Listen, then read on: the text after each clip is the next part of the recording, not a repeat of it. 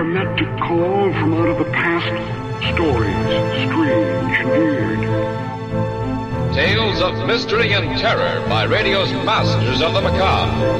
Stories of the supernatural, the supernormal, dramatized fantasy, the mystery, the unknown. We tell you this frankly, so if you wish to avoid the excitement and tension of these imaginary plays, we urge you, calmly, sincerely, to turn off your radio now. Welcome back to The Horror. Thanks for joining me this Saturday. We're going to join Vincent Price for The Price of Fear this week, a series produced by the BBC, 21 episodes in all. The first 15 aired from September of 1973 to May of 1974. Came back from May to June of 1983 with 6 more episodes. From April 6th, 1974, here's Come As You Are.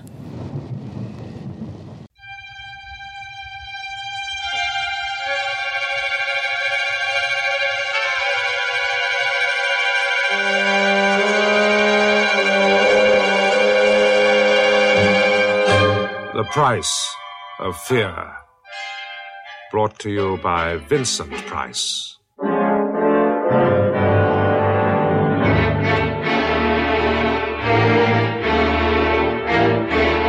My little story for this week I want to call Come As You Are. You know, that meaningless concession that gets added onto invitations to a party? You see, it's because the endless business of dressing up is such an integral part of my professional life that among my friends, my very positive reluctance to attend any kind of fancy dress party or costume ball is not only well established, but understandingly accepted. On a recent trip to London, I was genuinely delighted to find an invitation from my old friend Charles Vane awaiting my arrival. It wasn't until I'd reached that key and, to me, ominous phrase, "fancy dress will be worn," that my heart sank. The fact that my would-be host had crossed it through and substituted the words "come as you are" afforded little by way of consolation. There can be few experiences so desultory as to find oneself sober-suited in the midst of a determined company of let's pretend Casanovas, paunchy Tarzans, and moth-eaten King Kongs. As I put Charles's invitation back in its envelope, I'd already instinctively decided to decline.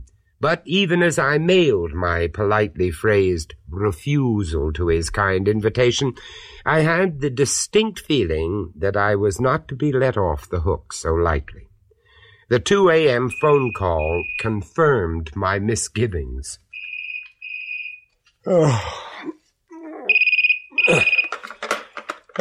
Hello. Vincent, it's damn well not good enough, do you hear? What? Oh, I'm sorry. Who's that? It's not only not good enough, I'm damn well not going to take no for an answer. Charles. Oh, Charles, is that you? Surprise, surprise. Of course it's Charles. If Mohammed won't go to the mountain needs must. Anyway, who the hell else did you expect it to be? Well, believe it or not, old thing, there are alternatives. Parents, relatives, friends, acquaintances. Oh, you'd be surprised. Oh, would I? Well, I just hope you're not in the habit of treating them in the same shoddy fashion, that's all. Charles, delighted as I am to hear from you. You know it is the middle of the night. Wrong again, Vincent, the early hours of the morning. But what's that got to do with anything? Nothing at all, except that we mere mortals do rather count on a certain quota of sleep. Mere mortals bore me. Oh, yes, it slipped my mind. Please forgive the lapse. I'm forgiving you damn all. Are you still there? Still here? It's on account of that damn stupid fancy dress bit, isn't it? So why do you think I changed it to Come As You Are in the first place? Out of the question. The intimacies of my sleeping attire must remain a closely guarded secret. Don't be skittish. Anyway, all I hope is you had sufficient sense to keep the damn thing. What, the invitation? Yes, of course the invitation is what you're keeping me from my beauty sleep about. I'm keeping you? Yes, well, on the back you'll find a simple set of directions for getting here. A child of 5 could manage it. I marked the Priory with a damn big cross in the top right-hand corner. The Priory? The house, my house. You will love it. Oh, yes, I'm sure I would, Charles. But as a matter of fact, I have another appointment. A scriptwriter friend of mine is To hell coming... with all scribblers. I shall expect you at 8. But, Charles, I honestly don't see how Will I can... you let me get some sleep, damn you? Charles, are you there? Charles? Charles? Oh, last. Put to the test, Charles's simple set of directions might well have been comprehensible to a 5-year-old child, but not having one of them with me in the passenger seat, I spent hours exploring the same piece of countryside in ever-decreasing circles.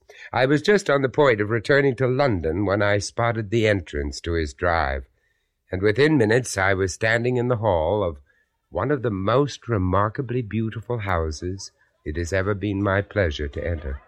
The party was obviously in full swing.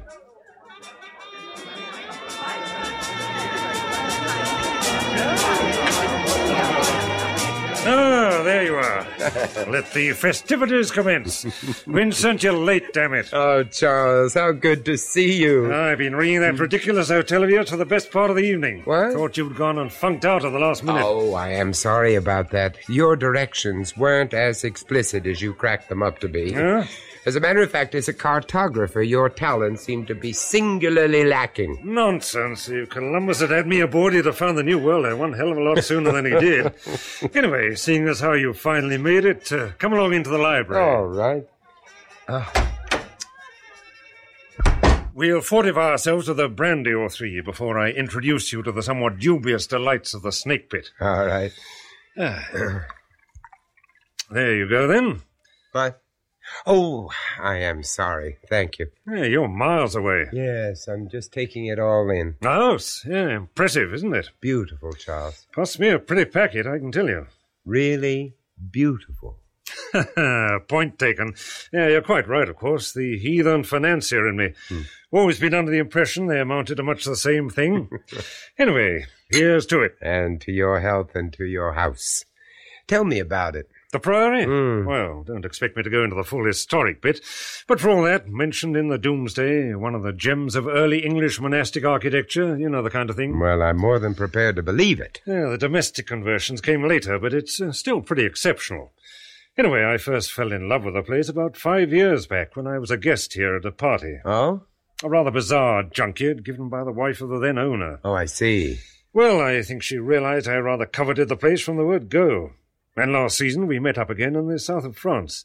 She told me her lifestyle had changed somewhat since our last meeting, and judging by the bevy of young Apollos she had in tow, I was more than prepared to believe it. Well, I eventually got round to the house, and she said that providing the figure was right, the place was mine for the asking. Well, it obviously was, then. Let's just say the contract was concluded to the mutual satisfaction of both parties, shall we? You're the same old Charles. So, here we are.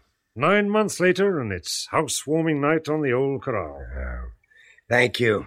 Are you, thinking of settling here? Nothing surer.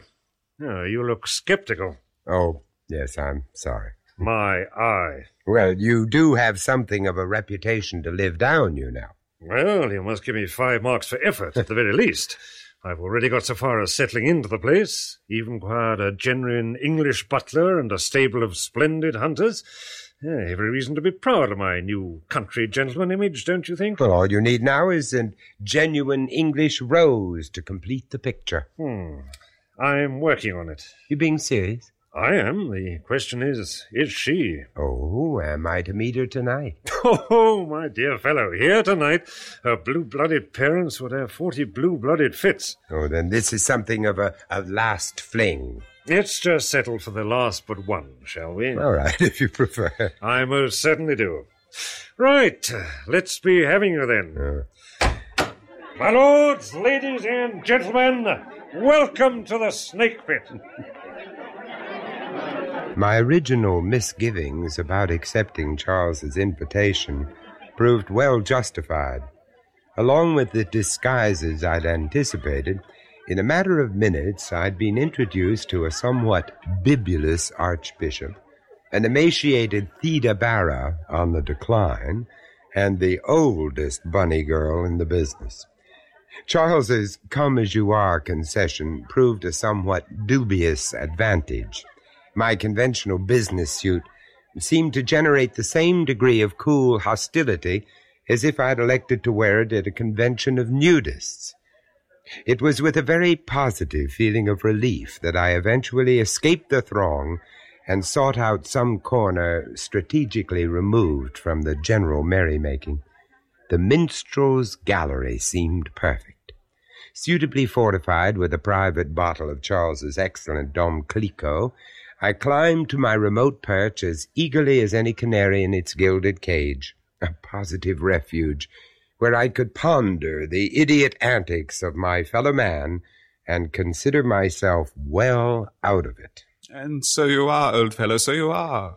Well out of it. In the gloom of the gallery, I'd almost stumbled over the man.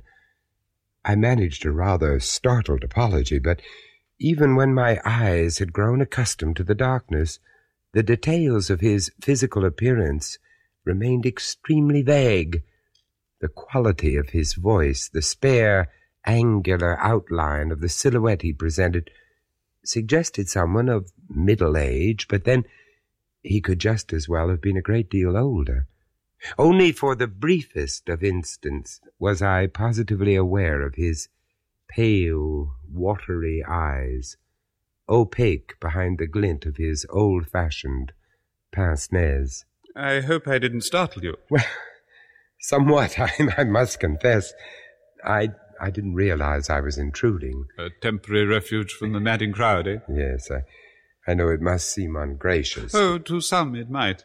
For my own part, well, given the option, I'd have been abed and asleep hours ago. Oh, won't you take a seat? Oh, thank you so much.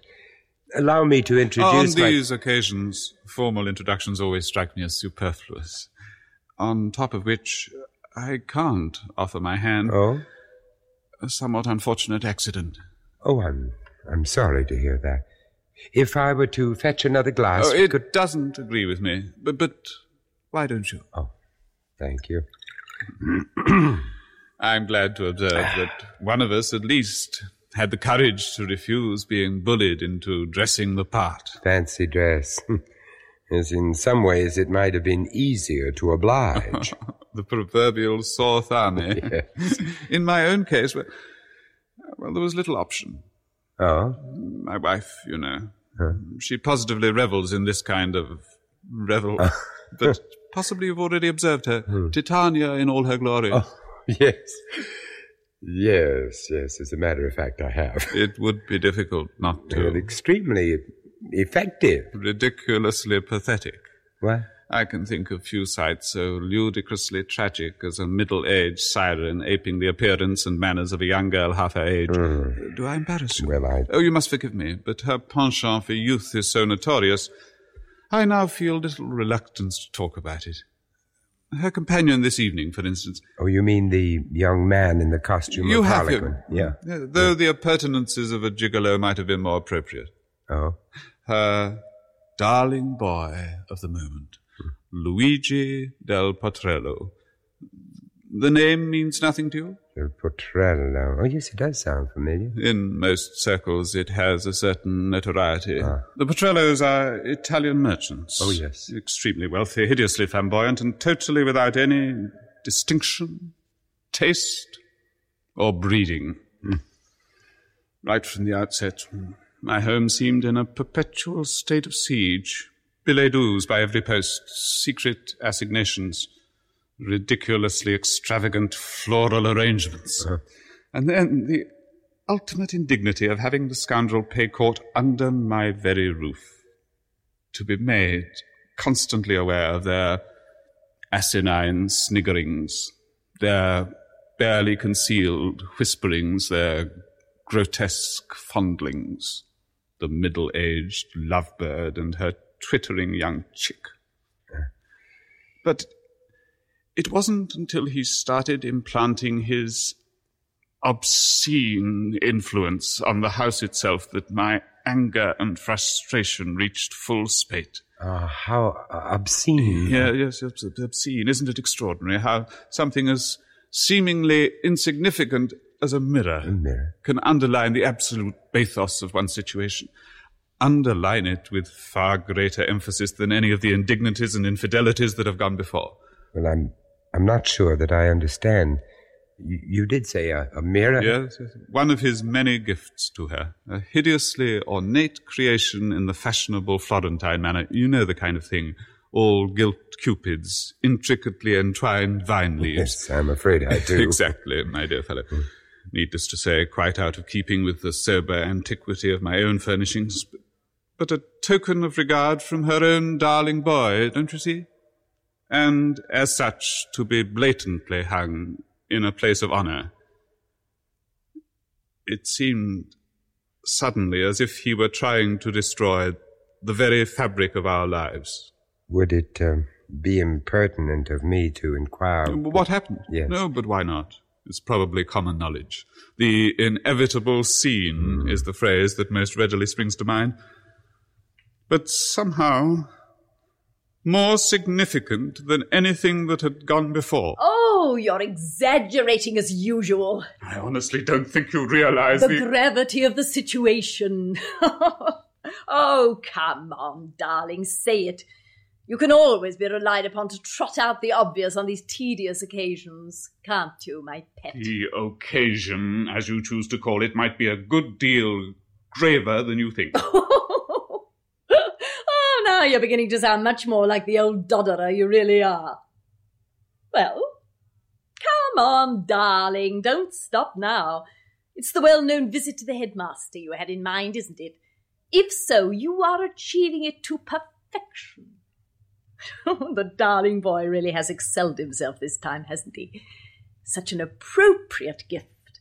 A direct invitation to see yourself as you really are. So why the hell don't you tell your darling boy he can take his bloody mirror right back where it came from?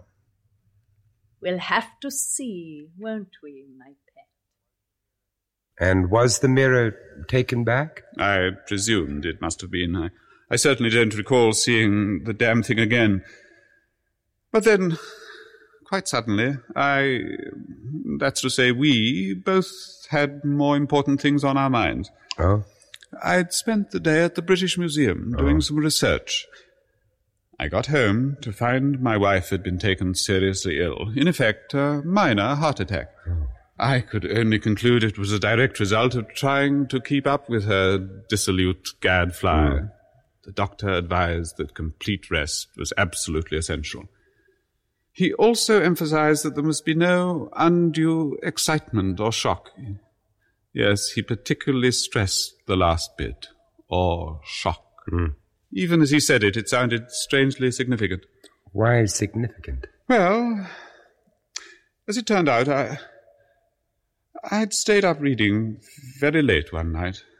I must have dozed off, because I was suddenly startled awake by a noise. It came from the head of the stairs. What kind of a noise? Difficult to describe, but a sort of bump, I suppose. A slight trip, perhaps. The servants had retired hours before. There was only my wife. At least, I believed that to be the case. Until I heard their voices coming from my wife's bedroom. I recognized Luigi's laughter immediately. Then, after a while, there was only silence.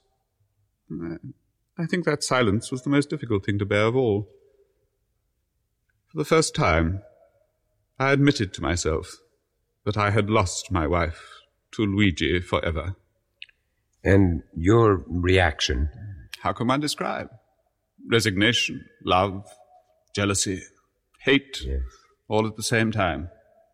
I wanted her dead. What?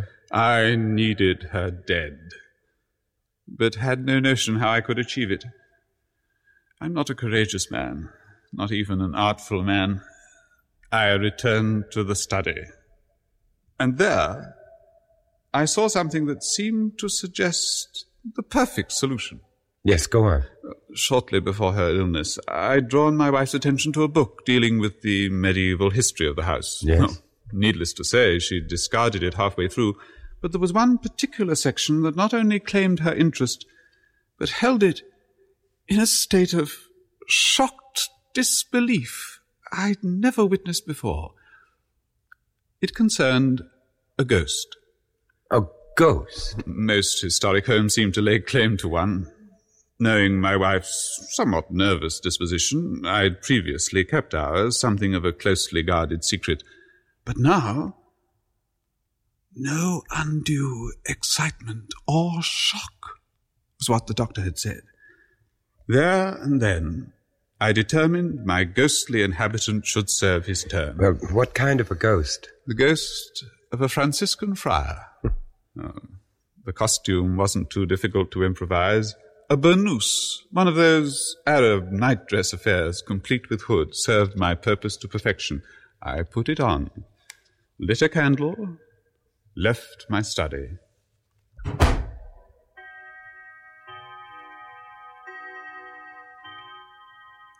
I crossed the hall. The stairs creaked as I began to climb. I didn't mind. It only added to the theatricality of the scene I was about to enact. I could already imagine slowly opening the door of my wife's bedroom, hear her call out, "Who's there?" See the expression on her face as she watched in terror the spectre of the Franciscan friar loom towards her. Perhaps one brief, terrified scream. And then I just reached the top of the stairs, was about to cross the landing, when I saw it, the actual spectre, there, confronting me, the face shrouded in its hood, the candle flickering in its hand, the eyes, deeply socketed, stared accusingly into mine. For a long moment there was only disbelief at what I saw. And then, panic. I tried to move, but couldn't. I tried to scream out, but no voice came. Then, with a newfound volition of its own, my arm lashed out with the heavy brass candlestick I was holding, lashed out at the ghastliness of that grizzled face. God help me. In the name of Christ, somebody help me. For God's sake, man. Oh, my God, Charles. Charles. What the devil do you mean by slinking off like that? I'm sorry. Well? I turned towards my distraught storyteller, but he was gone, probably realizing he was in imminent danger of being forced back into the swinging multitude below. Oh, come along, man. Don't just hang around in the gloom. There's somebody special I want you to meet.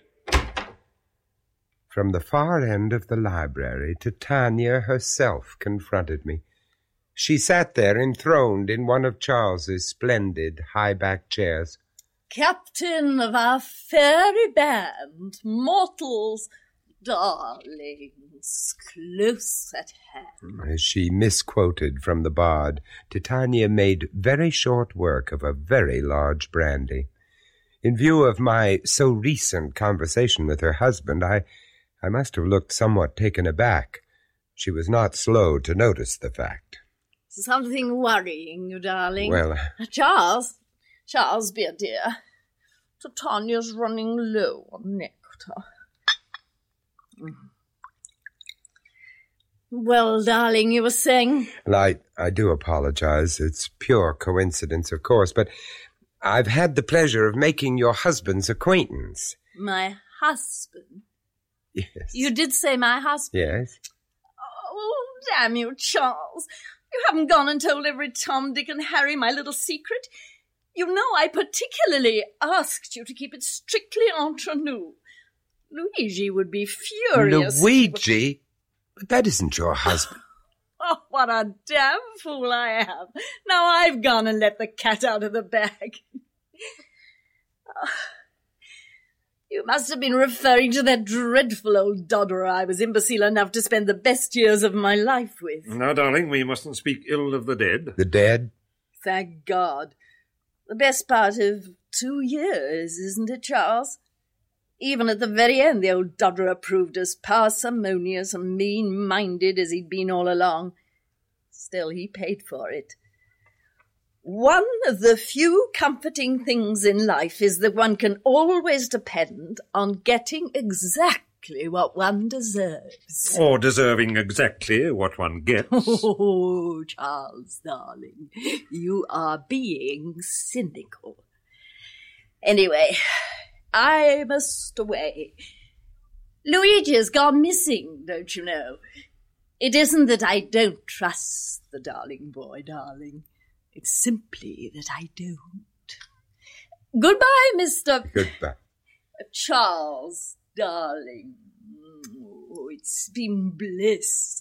But Titania, darlings, must away to live and fight another day. What the hell was all that about? Charles, tell me about him, her late husband. Edward. Was that his name? Well, I only met the old stick once, and then very briefly, on my first visit to the place. This place? Well, of course, this was his house. He died here. Where? Where exactly did he die? You know, you look really peaky. Answer the question, for God's sake. Please, Charles. Well, as a matter of fact, at the head of the stairs. The stairs leading to the minstrel's gallery? Yes. And the circumstances? Oh, bit unusual, really. It was Helen who found him.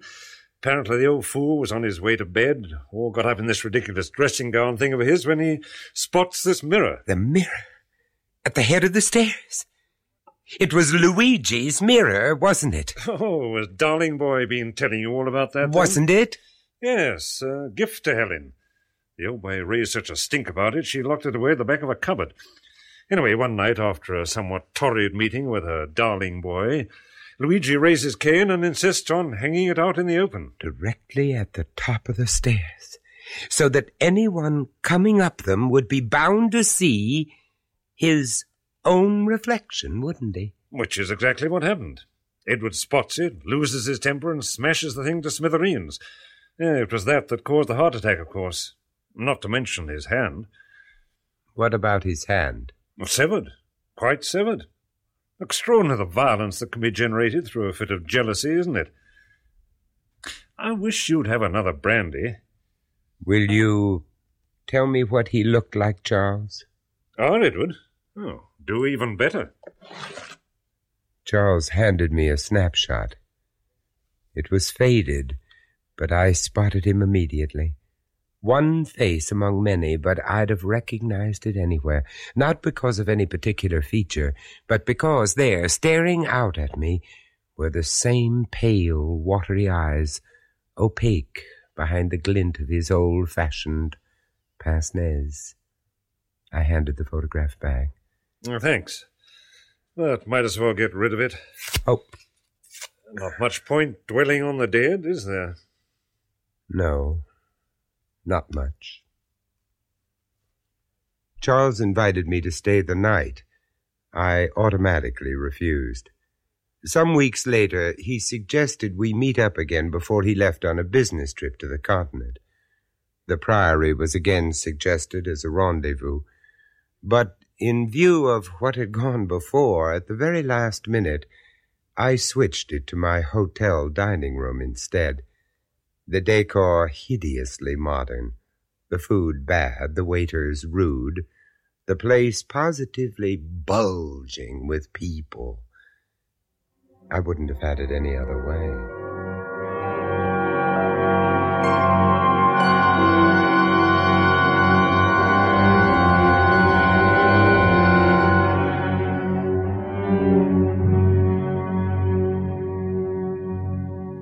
That was Vincent Price, bringing you The Price of Fear. Co-starring in Come As You Are was Maurice Perry, with Betty Huntley-Wright and Peter Williams. Come As You Are was first recounted and dramatized by Bill Ingram and produced by John Dias.